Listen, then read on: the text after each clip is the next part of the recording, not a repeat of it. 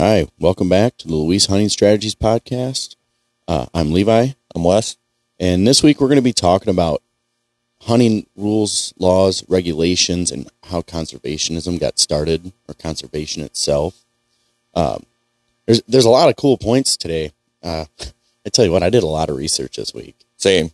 I didn't actually never really knew how like the Boone and Crockett Club, how that got started by Theodore Roosevelt and George Bird Grinnell in 1887, and they're one of the biggest factors towards conservationism in the United States. And then also John Muir and the Sierra Club, they were also part of the reason that what was that, the Wildlife Restoration Act? Yep. What's that also known as? Was that the Pittman-Robertson Act? Pittman-Robertson, yeah. Got a bunch of stuff on that too. Yeah, what do you got on that? They were created in 1937.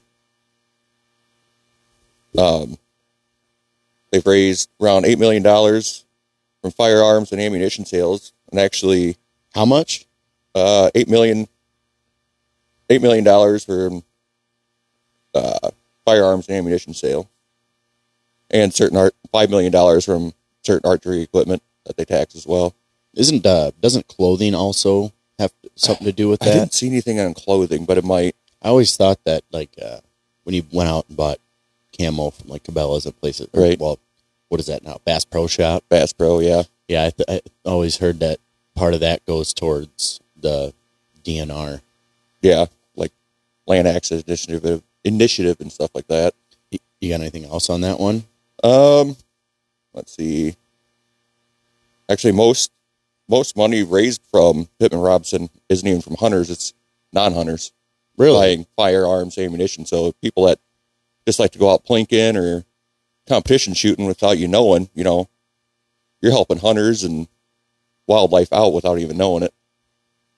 And that's, man, wasn't there a quote that you said that Theodore Roosevelt had? Yeah, let's pull it up here. Yeah, and what he said is absolutely 100% true. Yeah, I was going to just kind of summarize it. I'll just read the whole thing. He said, in civilized and cultivated country, wild animals only continue to exist at all when preserved by sportsmen. The excellent people who protest against all hunting and consider sportsmen enemies of wildlife are ignorant of the fact that reality, the genuine sportsman, is called by all odds the most important factor in keeping the larger and more valuable wild creatures from a total extinction. Yeah, absolutely. I mean, without having all these WMAs, wildlife management areas, without having all these WMAs, I mean, people would just be free to go through and just, and nothing against farmers at all. I mean, no, farming is extremely important, but they get in there and whatever you didn't have as a wildlife management area would probably end up getting bulldozed and turned into a cornfield. Pretty much. Very important as well. Don't get me wrong. Oh, yeah, I absolutely. mean, love farmers, best friend's a farmer. I'm just saying that without Theodore Roosevelt and George Grinnell and that John Muir, I mean, there wouldn't be what we have. No. I would say Theodore Roosevelt is probably the leading factor of what we have today. Absolutely. He realized, hunting too much. He was the main pioneer. Yep. There you go. That's where I was looking for, pioneer. And then one really cool fact I found, because I actually have always wondered when hunting laws got started, when everything was implemented. Yep. I found out that by 1880, every single state had hunting laws and regulations. Yep. It was mainly just, here, buy a tag or whatever, or it was bag limits. But then they found out, the conservationist DNR were finding out that people weren't following the rules and regulations. And I believe that is why they started the that Pittman-Robertson. Yeah, because that also feeds into paying game wardens. Yep. And, with more funding, you can get more people. And it also funds like hunter education systems as well. Oh, really? Yep. Oh, that's neat. Yep. Actually, I found on April 30th, 1864 was the first date for hunting and licensing fees was established. Oh, really? Yep. That's cool. Yep. And I wanted to bring this up too. The first game wardens were in 1850. Oh, no shit. That was in Maine. Oh, no kidding. Yeah. I would have never guessed it, but it kind of makes sense. Yeah. Yeah, a lot of it started like Maine and Washington and stuff too. I was reading it all started up that way and just kind of worked its way across. Right. So, and then I also found that this isn't just a hunting podcast. This is also fishing. Yep. So in 1842, the United States implemented laws that no one could own waterways or, Yep. any rivers, creeks, anything like that. Even if it goes through your property, you do not own that. Nope. So that you own up to the shoreline. That's it. Yep. And I think that honestly is extremely important because now people can't just dam them up and do whatever the hell they want with them. They can't destroy them, can't move waterways. Yep. God dang, I should have wrote that down. What's that? Who was the federal government against somebody in 1842? Yeah. I don't remember what he was trying to do exactly, but I believe he was trying to move the waterway, and the federal government found out somehow, and they got in there and stopped it right away. Oh, no kidding. Yeah. Yeah. Speaking of fishing, I got the Dingle and Johnson Act of 1950. The what? Dingle and Johnson Act, 1950. The Dingle and Johnson Act. Dingle and Johnson, yep. Great name, actually, but it's kind of like the Pittman Robinson. They started putting implemented taxes on like fishing supplies and stuff like that, and they've also put a 10% tax on like marine fuel that helps like fishing accesses and help keep boundary waters and everything clear. You said marine fuel? Marine fuel, yeah. Boat fuel. I think it didn't really say, but I'm guessing it's just water sold like from docks and stuff. Oh, fuel sold from docks. Okay, yeah, I see. Yeah. Yeah, I guess I could see that. Yep. So actually, since fishing laws, I was reading too, has been established, there has not been a fish species that has gone extinct. Really? Yep. Wow. Yep. I know which one I want to go extinct. Yeah. That frickin' Asian carp. Yeah. Well, I don't want it to, but I don't want it to be in the Mississippi like it is. Yeah, it's kind of annoying catching them all the time, but I guess since they've been introduced, it's kind of, they serve their purpose now too for like gar and stuff like that for eating. Those are the ones that jump, aren't they? I think so. I don't think we have any up this way. I don't think they can get. I think they're down more by St. Louis. Yeah, I don't think they get past. Yeah, because after St. Louis, there's no more dams. It's wide open. Yeah. Never really went down that way on the river. No, not at all. I haven't really been past on the river anyway, past like Savannah. That's really about it. I think I've been down to like Clinton. Yeah. Like on the river on a boat. Yeah. Excuse me.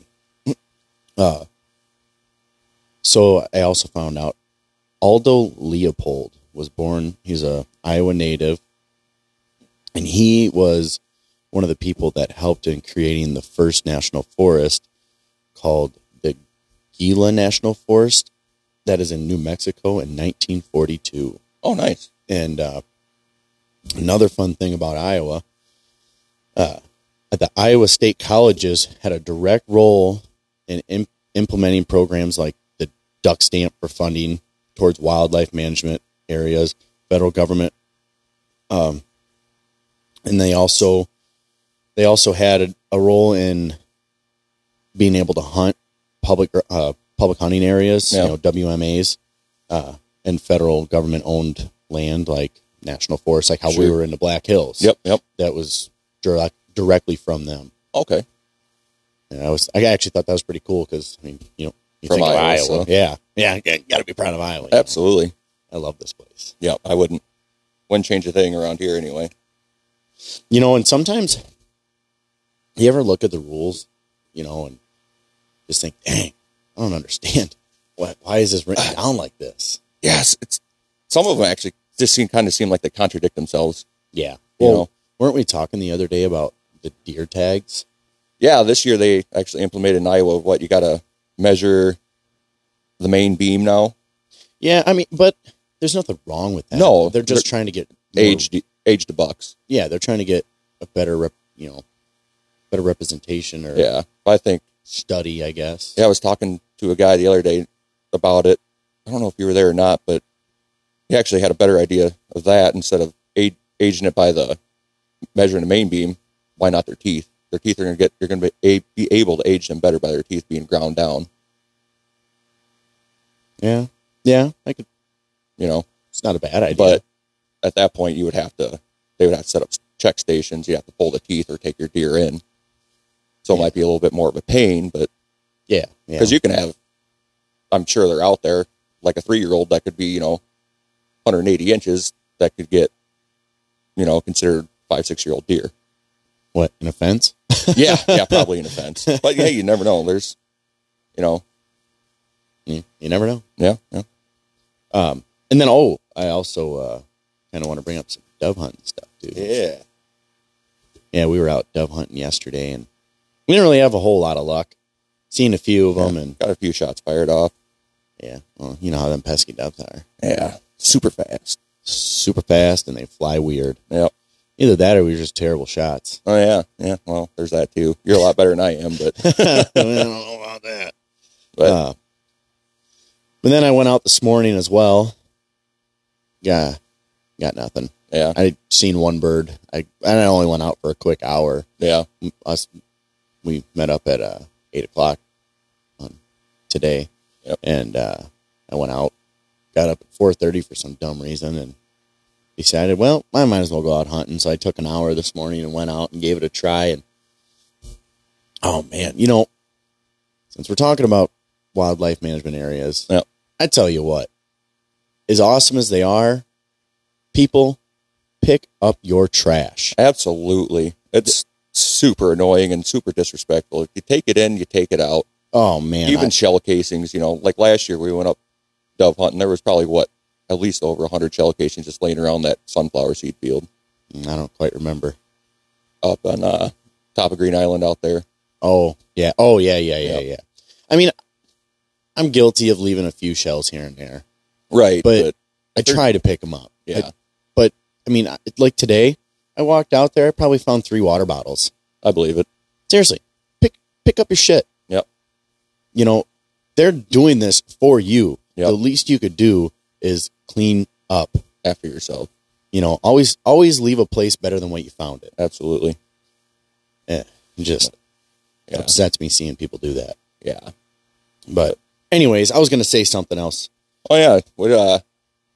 Yesterday when we were out too, you saw your first bobcat in the wild. Yeah, that was crazy. I forgot about that. Yeah, we were probably 70 yards from us, just trotting along. Might have been even closer. It was close. It was close, but that was pretty cool. Yeah. Wes goes, "There's a dog." I'm like, that ain't no dog. I was like, "Oh, it's a bobcat." And Levi's eyes got about as big as a silver dollar, just kind of staring at it all in awe. It was pretty cool. Yeah, I love that. It's cool. Yeah, it's pretty neat that they're coming back in this area. Yeah, it is. I see it more and more. I bet he gets a lot of free meals out there. You're probably right. Well, because I'm just saying, because sometimes them doves are hard to find if you don't got a dog. Yeah, especially if it's tall grass, you're not going to find them. Well, and that's one thing I have on here in my notes is try to stay away from bean fields. Yeah. When I hunt near bean fields, I have no luck, almost no luck finding them. Yeah. So you can hunt near them, but I would say don't be hunting in them. I mean, you're going to lose tons of birds. Yeah. And maybe people have better eyesight than I do. It's not very hard. Yeah. Kind of blind. Terrible eyesight. Same. But either way, I want to bring up scouting as well. Yeah. What I do is I just go drive down roads and see them on power lines, and okay, well, this looks like a good huntable area, and right. Just that's basically all I do. Yeah. Or I'll walk out into a couple fields here and there, and right. I'll kick a few up. Well, all right. Well, there's doves here. Yep. And look near quarries. Go to chopped fields like chopped corn. Those are good places to look. Great places to hunt. Mm-hmm. I love hunting in a chopped cornfield. Yeah. Yeah, I've done it quite a bit. And a lot of luck. Out. Yeah. I just started with you dove hunting 2 years ago, so it's pretty decent. But one thing about dove hunting too, it's so comfortable. Yeah. It's not freezing cold. Yep. It's not stupid hot. Yeah. Well, this weekend's going to be, but It'll start cooling off. I hope so. Man, Yeah. it's been, We had the what? weather has been amazing. Yeah. Last Wednesday, we had 105, so it was a little intense. It was intense. And not like camping either. Oh my God. It's just, man, it's so nice to get out there. I found myself just smiling all day yesterday after we got out there. Yep. Same. Been too long. It's the best part of the year. Actually, just opened September 1st, so it's been open for a couple days now, but it's just nice to get back in the outdoors. Yeah, it is. Not gonna lie, I get a little depressed during the summer not being able to, you go fishing every once in a while, but it's not the same. Yeah. Yeah. I go fishing a lot. I mean, I got my own pond. Yeah, you got your own little private pond there, but guaranteed to catch a fish. I tell you that much. Oh, absolutely. I was actually just talking to a guy last night about that. Yeah. About coming out and catching a bunch of bluegill. He's going to get into a flathead tournament. Oh, nice. Oh, the one down here Doug Grable's putting on? Mm-hmm. Yep. I told him, I was like, take a couple 5-gallon buckets if you want. Yep. I don't care. Yeah, because they're night fishing, so should slaughter them with the bluegill anyway, you would think. Yeah. Do you have anything more about the rules and regulations? Yeah, I got one here. Actually, since licenses have been established, they have collected over $20 billion for land and refuge exceeding $16 billion in the top end in 2018 alone. Wow. Yeah. So what was that through, you said? That's just license sales since they've started. Wow. Has generated $20 billion. That's insane. Yep. And actually, since we're kind of on dove and stuff, we got duck stamp was actually started in 1935, and it actually only cost $1. Now it's up to $25. Boy, I wish it was still $1. Yeah, but still, $25 isn't bad. That's actually created $750 million, and used for wildlife refuges. So that's almost 98 cents on $1 since it's been sold. Dang. Yeah. So yeah. Not a bad deal. Spend a lot of money on hunting every year. Yeah. Seems like you always need something new or something a little better, live and learn.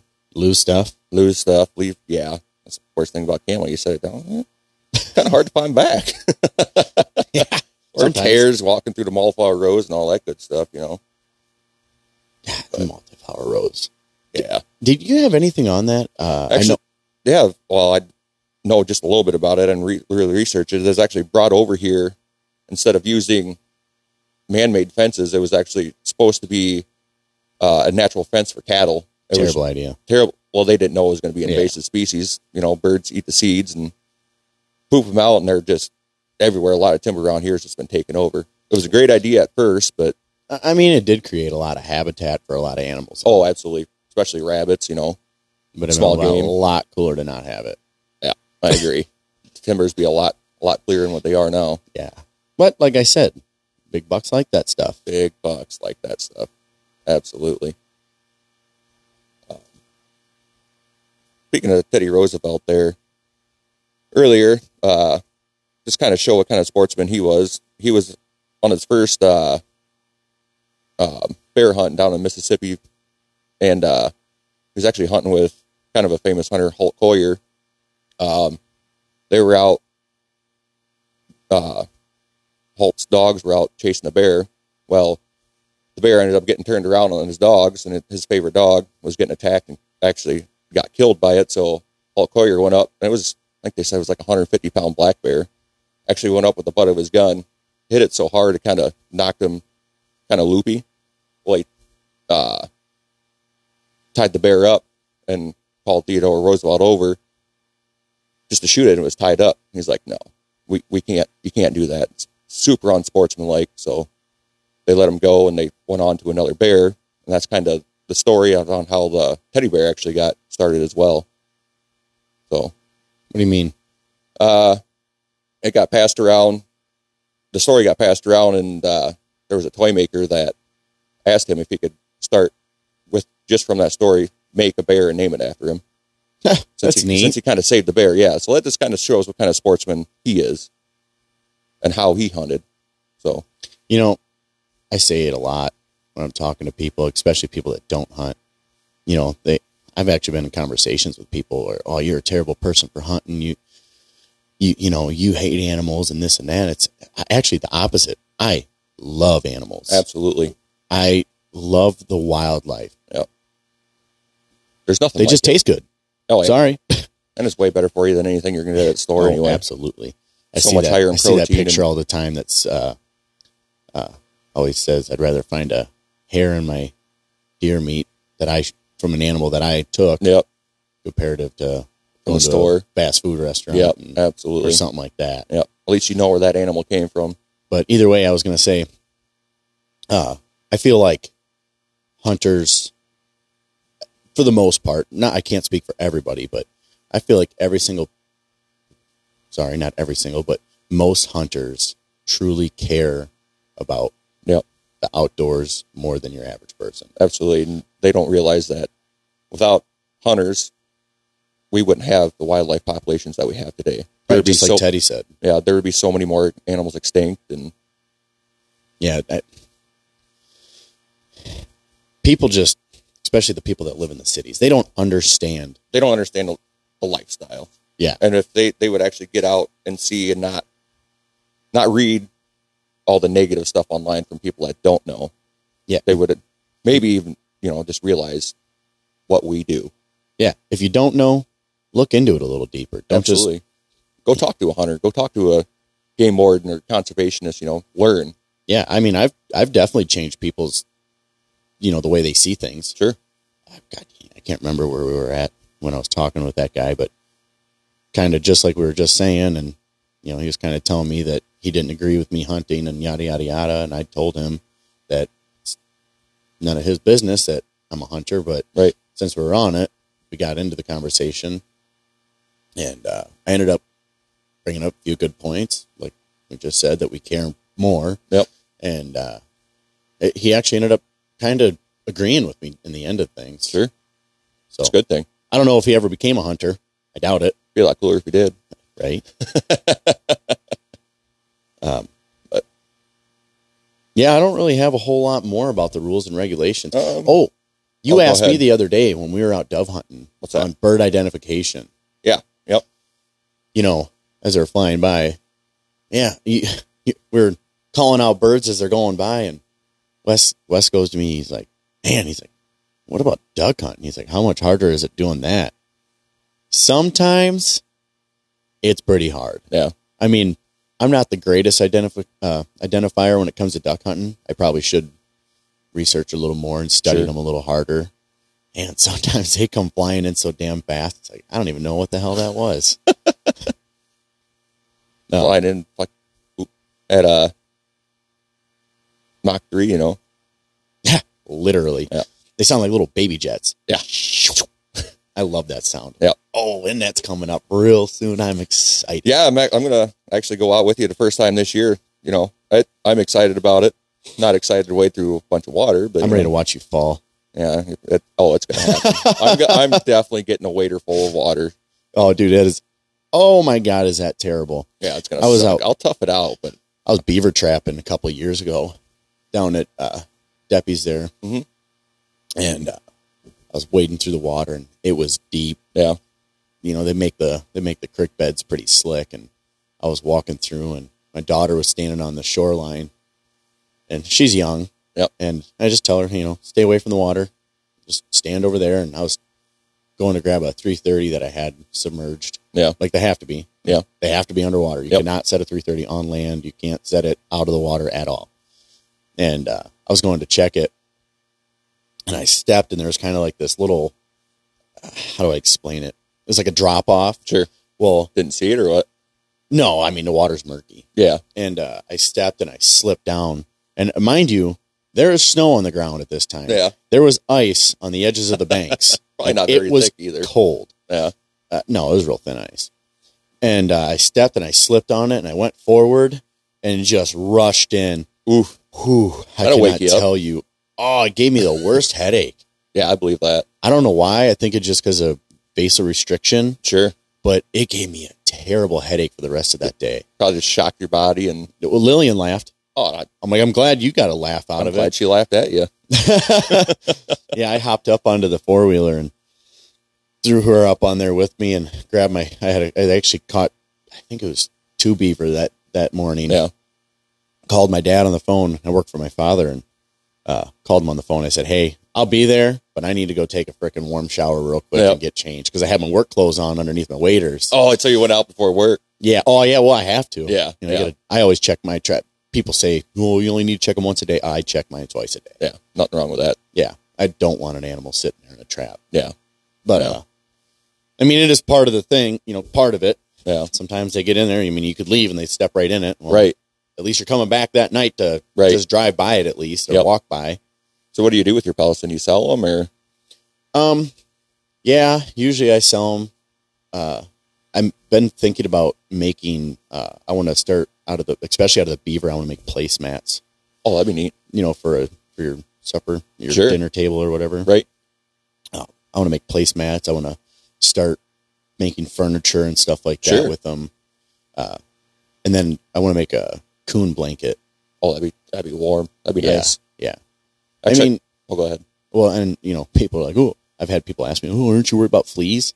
No, there's not going to be anything. It's going to be soaked for days. Yeah. I was going to say for that, we have to salt it and all that stuff. Yeah. Tan it and all that. Yeah. You got to tan it, soften them. Yep. Really got to work them to make them nice. Right. But I don't know. I feel like it'd be a good idea. Yeah. Speaking of like fur and stuff, people don't like fur clothing because they say it's inhumane. But you know what? That fake fur that they use is going to be around a lot longer after you throw it away instead of just buying something that has real fur. At least if you throw that away, you lose it, it breaks down. That plastic imitation fur, it's going to take a lot of years for that to even break down again. So it's just better for the environment. Right. And ever since they stopped using animal furs, especially here where we live, wow, has the coon population exploded. Yeah, that actually this year, didn't they establish this year here in Iowa, you can hunt coon year round now, can't you? On private property, on private property. Yep. Yeah. Same thing as coyote, hunt them year round. Is that still on private property as well? No, you can hunt coyote in anywhere. Yeah. I mean, I'd go to private property when I do it. Right, right. I just had a thought in my head. I also noticed with the coon, I drive around a lot. Mm-hmm. I like driving. Got nothing better to do than drive around. Yeah, drive around, look for wildlife. Yep, I do it all the time. And I noticed I've had a lot of coon. What is that? Distemper, I think it's called. Yeah. I actually wanted to get a hold of the DNR and ask them if they wanted, calls on it. Because I bet you... I think you're supposed to, like with deer and stuff, you see deer with it. Yeah, you're supposed to call them so they can eliminate them. Oh. Just try to keep the spread. To a minimum? To a minimum, yeah. I mean, the wildlife... Especially with like chronic waste disease and stuff like that. The world's going to take care of itself. Exactly. And we have a huge uprise in coon population. A lot of skunks, too. Yeah, I've been noticing that a lot lately. I've been seeing a lot of dead skunk on the road. And I caught my first skunk this year. Woof. That is disgusting. The smell when you drive by in a car or you're from a distance, not even in the same ballpark. Yeah. I'm telling you, it smelled like burnt rubber, burnt, disgusting garlic. I mean, it was pungent. Yeah. I was driving down the road. I was checking my traps, and I always carry a .22 rifle with me pretty much all the time, especially when it's hunting season. Yep. And or a shotgun. I like to ditch hunt. Yep. And I was driving by it. I look over. I'm like, oh boy! I'm like, this is going to be a good time. That was the first one. Yep. Another one. I caught 2 of them. Oy. Well, 3 of them in the same day. Oy, that's rough. It was a rough day. At least you didn't get sprayed. Nope. I went up the ditch line a little ways and made sure I had a good shooting lane and plugged it from a distance. Sure. Yeah, I don't want to take the chances. Yeah, I don't blame you.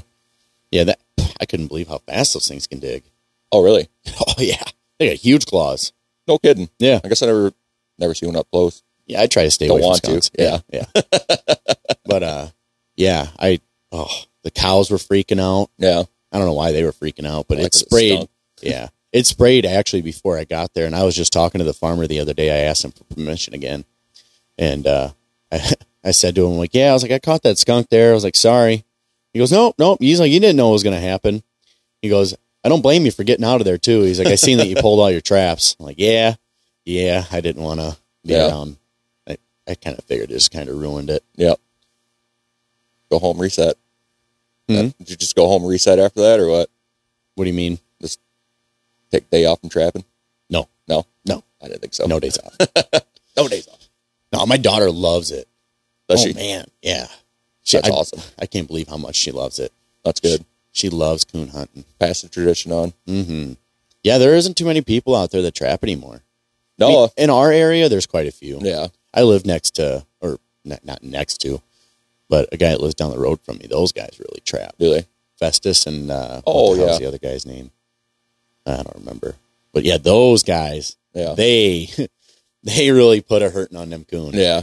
And what? I say it's not like back in the trapping boom when you can actually make a living off of it. I remember when I was in high school, you could get like, I think the most we ever got out of them. This is only scun. Yeah. We didn't stretch it, flesh it, nothing. Right. This was only scun. I think we got like $35 for this one coon. Oh, that's not bad. Yeah, after we scun her out, we laid her on the hood of this John Deere lawnmower. Mm-hmm. It was like a X735 or something like that. Sure. I don't remember. It was a big diesel one. Yeah. Her head, where we cut from the legs up, so from the bottom of her cape all the way to the tip of her nose hung off the end of the lawnmower hood. Dang. Was hanging down, almost touching the John Deere symbol, and her body was hanging over the sides of the hood. I mean, this is a big hood. That's a big boar too, and holy cow. Oh, she was huge. Dang. We got, I think, $30 or $35 out of her. Nice. And that was the most I had ever received for that. Sure. I mean, hell, when I was in high school, that's how we got pop money. Gas money. Yeah. We got beer money that way. Yeah. Ain't gonna lie. And that's how we used to get beer money, though. Yeah. We go out trapping. And that's, weirdly, that's kind of what got me into trapping. Sure. I mean, nobody ever taught me anything about it. I used to... Self-taught. Yeah. Yep. Oh, so since this is a rules and regulations episode, I had a little run-in with the DNR when I was younger. Oh, boy. How'd that go? Good. In my favor, thankfully. Good. He could have given me a ticket. I messed up. So to show, people always make mistakes and what you come from and where you learn from. Yep. So I used to live down by Spruce Harbor there. Yep. Down by the river. Well, they had that campground there. Yeah. So I used to walk from where I lived at in Spruce with a .22 rifle. Hey, I was like 10. Yeah. My dad trusted me. Yep. I was a trustworthy kid, especially with a firearm. Yep. I had a bucket full of bait, traps, setting, trap setters because I wasn't quite strong enough back then to set a 220 by hand. Right. And I was mainly trapping for muskrat, though. So I didn't really have too many 220s. Yeah. I had a bunch of 110s. Anyways, doesn't matter. I'd walk from there down to the campground. Well, I wasn't trapping technically in the campground. Sure. I was more towards, what's his name? Is it Junior there? Sure. It doesn't matter. Sure. But I was trapping towards the road more. Right. So you know how I'm saying here, you kind of go over that. You go down into there, down to that hill, and then you go across that bridge. Yep. Well, I was trapping under that bridge. Oh, like up by the train bridge there? And then over towards the train bridge. Right. Well, how, I don't know. I was, like I said, I'd walk all the way down there. Right. Check my traps. I think I caught one muskrat my whole time trapping there. But I learned. You're getting out. Yeah. And, but the DNR had seen a trap, picked him up, pulled all my traps. Sure. And came to my house because, you got to put your tag with your name and your license or your address or your number. Right. And came to the house. I think he called my dad because I had my dad's number on there. I didn't have a cell phone then. Right. And he took the traps to my house, called my dad. My dad picked me up from school, took me home, and the guy was sitting there waiting for me. And he goes, I just want to let you know that you're not supposed to trap where you're trapping. He goes, there's a sign. I mean, there's probably 10,000 words on this sign. I'm not even kidding you. This is like a 12 by 9 sign. Super small print. Oh, man. If I was 90 years old, I wouldn't be able to read it. Yeah. But either way, it said on there, no hunting or trapping on the sign. I didn't know. Yep. You know, Young, didn't feel like reading it, probably. I still don't feel like reading it. But no, he came down, taught me a lesson, said, hey, I'm not going to give you a ticket. I just want to let you know. And he said the same thing. He's like, I'm just happy to see you're out trapping. Right. You know, he was excited about it. That's good. About that part. Right.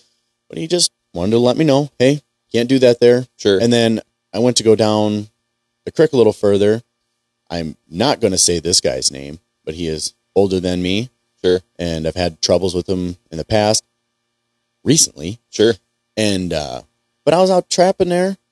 I'm freaking 10 years old. I'm walking from my house, like, what is that? Probably a mile and a half. Oh, at least, yeah. A good mile and a half. Every single morning before school, I'd get up at 5:30 and I'd go walk and check my traps. Yep. And this guy, you know, I had permission from the farmer. Sure. Well, they went out there because they had permission as well. And he didn't make me, but I was 10. He was like probably, I don't know, 19 sure. at the time. He's like, hey, you need to get down here and pull your traps. If I was now, I'd say, yeah, how about no? Yeah. But back then I went down. I walked all the way down there, pulled the traps. Yep. Just trying to bully his way in the area pretty much. Yeah. I was 10. Yeah. Seriously? Yeah. Let a kid go. The worst at least you could do is just help a guy out at least. That can be discouraging too, you know. It was. Yeah. Then I didn't trap again until I was probably about 15 or 16. Sure. When I started hanging out with Chris and Michael a lot. Yeah. We trapped quite a bit. Yeah. Well, I didn't realize this episode was going to go this way. Yeah. It's kind of nice. Yeah. But I don't know. You ever have any run-ins with the game warden? I've had 2. They're good experiences, just out deer hunting, public lands. My dad and I and game warden pulled up and pretty much just asked hunting license, you know, tags, see everything, asked how we were doing, pulled everything out, gave it to him, and both times is actually lost some hunting hours because sit there and talk to him for, you know, a good hour and a half, 2 hours, and he'll get a call or he's like, all right, guys, gotta go, you know. But he's pretty decent. We got stopped one time. I used to hunt in a pretty big group, like I said in that whitetail episode that we had. The game warden stopped us in a drive twice. Same one? Same game warden. Same drive? Same drive. He came up the road, and all of our blockers were out in the field already. Right. And they said that he drove by really slow, and then he sped way up. Yep. And he ended up stopping us as the drivers as we were starting to hop the fence and go up into the field. And he stopped us and checked everybody. Everybody was good. Yep. I mean, there was no issues. But then we did the drive. Yep. The blocker said that he sat there and watched us the whole time. And then, just make sure everything was kosher. Must have, I don't know. Yeah. And then we got to the end, walked back up there, and he checked everybody's licenses again. I think we ended up getting a couple deer off of that one. And I remember, I don't really remember a whole lot. I just remember him stopping us, and he checked our couple of our deer that we killed. Yeah. I don't know what he was looking at, but he was just looking over them. Yeah. Probably make sure you had your transportation tag and all that on there. Oh, good point. Yeah. Yeah. I never even thought of that. Yeah. Got to have that on there before you even start dragging a deer. So, but yeah, you know, it's a weird, I guess it's really not weird, rule. You know, you could basically set a foot trap anywhere. Really? A foothold trap. You can damn near set it next to somebody's, you can set it next to somebody's mailbox. Really? Yeah. Huh. Is it just too small for anything to get in besides what you're trapping or what? No. Oh. No. You could catch a dog, but a dog would probably be able to pull its hand out. Yeah. Or paw. Something like that. I mean,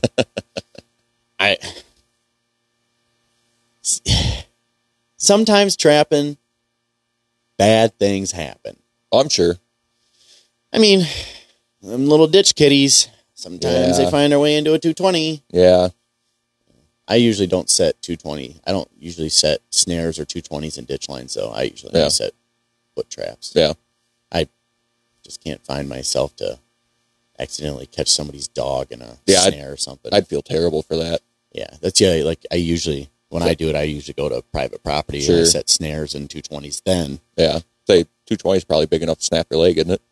No, not quite. No, just enough to. It hurts. Oh, I'm sure. I've caught my hands a few times. Yeah. Oh man, that is the worst feeling I ever. bet. When you get a freaking 220 to snap on your hand. Yep. And you're the only one there, and you're like, well, here I am. That would suck. I mean, I've heard stories of brand new 220s breaking people's hands and stuff like that. Sure, because they're not quite like broken yet and wore out, or they're just not wore out. Yeah. The springs still have a ton of pressure. Right. And I've never had it happen. I've never broke my hand. Not yet. Yeah. 330s are what scare me. Yeah. Those ones will put a hurting on you. Yeah. I mean, they kill beaver, so yeah, it's gonna hurt. Yeah, it's gonna hurt. Hard no. Huh? Hard no. Hard no. I'll stick with the gun hunt. Yeah. Hey, you got to try it. You got to come with me trapping this year, just for a little bit. Sure. Usually, once the ground freezes, that's when I'm done. Though. Yeah. Yeah.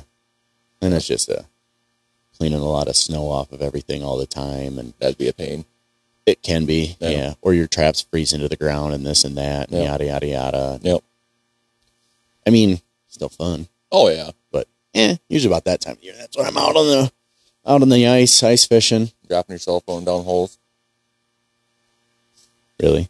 Yep, I went there. Yeah, I've got a cell phone, so I've got a own personal pond. It's a decent sized one in my backyard. It's probably about an acre, and but about an acre, 14 to 16 foot deep, roughly. And, yeah. And buddy of mine, the one that I want to come on for the bird episode. Yeah. With a dog, and him, his friend Jared, and myself were out there. This is stupid, but we were messing around throwing fish in each other's hole we were fishing out of, and I think Jared or Colton did it to me or Jared, and then I caught a fish, and I had my cell phone in my pouch of my sweatshirt, and I stood up, leaned over, dropped the fish in his hole, and my cell phone smacked the ice. I looked down, it lit up, and it went down into the water, and I watched it go the entire way. We called it for like 3 hours until it finally died. That's awesome. Yeah. That's funny. Yeah, it was stupid. Well, I guess I just want to kind of touch on one more thing here. The BLM, the Bureau of Land Management, they do some pretty good work. They were established in 1946, actually, by President Truman. They manage about 245 million acres now. So 245 million acres. Yep. And most of them are in like California, Montana, where else? Alaska, a couple other states I can't remember. But yeah, they also let, like homesteaders, they got 18 million permits and leases stock for livestock for like grazing. That's lease them 155 million acres for that. So what was that with the Bureau of Land Management? What is exactly that they do? They manage like public hunting and stuff like that. It was basically, they bought up land that nobody wanted, and they turned it into public hunting. So big rocky areas, stuff like that. That big plains nobody really wants, and that they're really only good for, grazing animals and stuff like that. Yep. Interesting. Yep. I guess I never even heard about them. When I was doing my research, I didn't even find them at all. Yep. No, they do good stuff, and it's all nonprofit too. So. Oh, I love that. Yep. But also, I got a little bit on the Boone and Crockett Club again. They were established on December 21st, 1887. They actually stopped. Yeah, sorry. I had a brain fart there, guys. Sorry. But they eliminated a lot of commercial and market hunting due to, population decline and stuff like that. Interesting. So, yeah. Actually, Boone and Crockett Club led to National Park and Forest Services, National Wildlife Refuge Systems as well. Interesting. Yep. So, that was a good thing. It was actually established by Teddy Roosevelt again, and George Grinnell. It was obviously named after, Daniel Boone and Davy Crockett. Right, so, right. which were two big famous hunters back in 1800s. That's really cool. Yep. But no, there's a lot of good things out there that help. So hopefully they can keep going through the years to come. I was just sitting here thinking, I should have wrote it down. I don't know why I didn't. A lot of these clubs, like the Ducks Unlimited and Right, Whitetails Pheasants Unlimited, Forever, yeah, those clubs are Rocky awesome Mountain too. Elk Foundation. Oh yeah, the Rocky Mountain Elk Foundation. Didn't we go to one of their? Yeah, I went to that 2 years ago. My mom, dad, and I went to one this year, and it's pretty decent. Yeah, A lot of gun giveaways and raffles and stuff, and all that goes to help preserve elk population and refuges for them.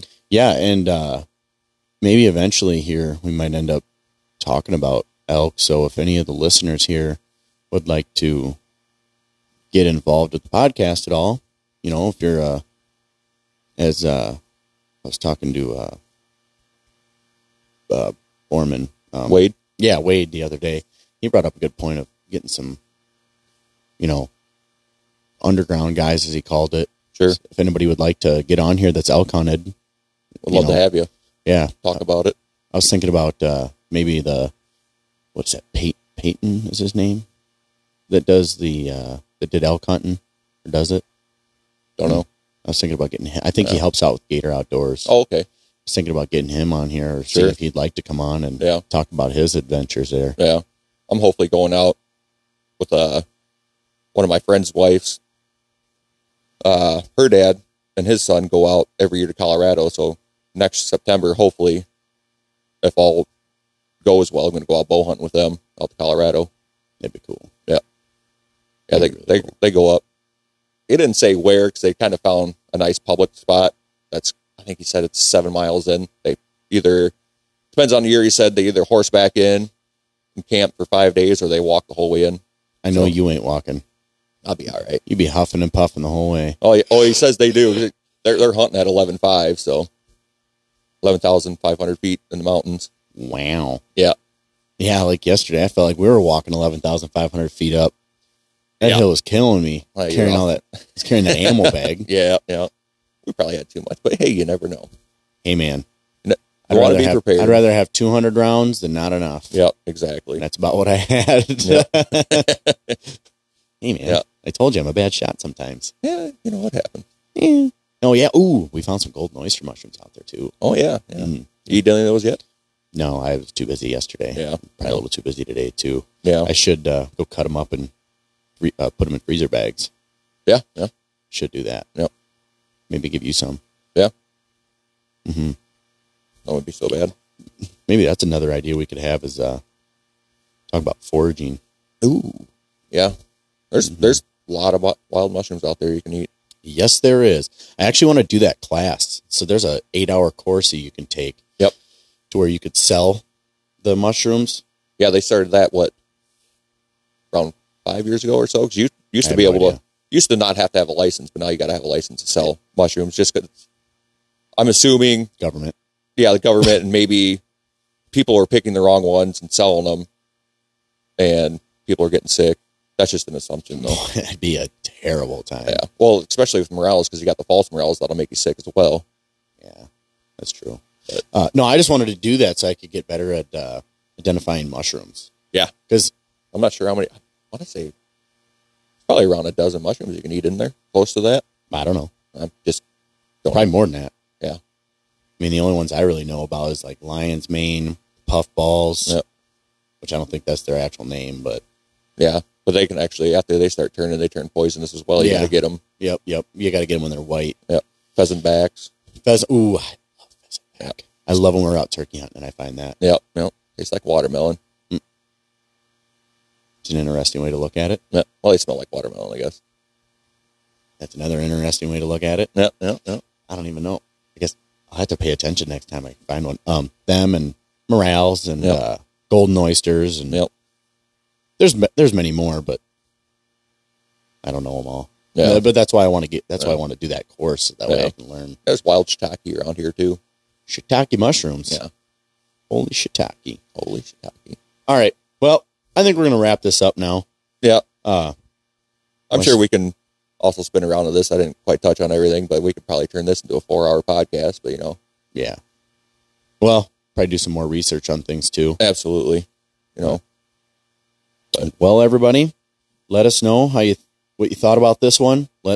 Anybody let us know if you know of somebody that would like to get on the podcast and talk about, we were actually discussing this the other day, doing state record bucks and stuff like that. Yeah. If anybody'd like to come on and talk about your state record, doesn't matter what state you're from. Yeah. We'd like to talk to you. We'd like to have you on here. So absolutely. If anybody knows anybody listening has one, let us know. Get a hold of us. Give us some reviews, some feedback on Facebook, Instagram, Luis Hunting Strategies. I think that's about it, huh? Yeah. All right. About sums her up. Well, stay safe. Enjoy the hunt. Know the outdoors.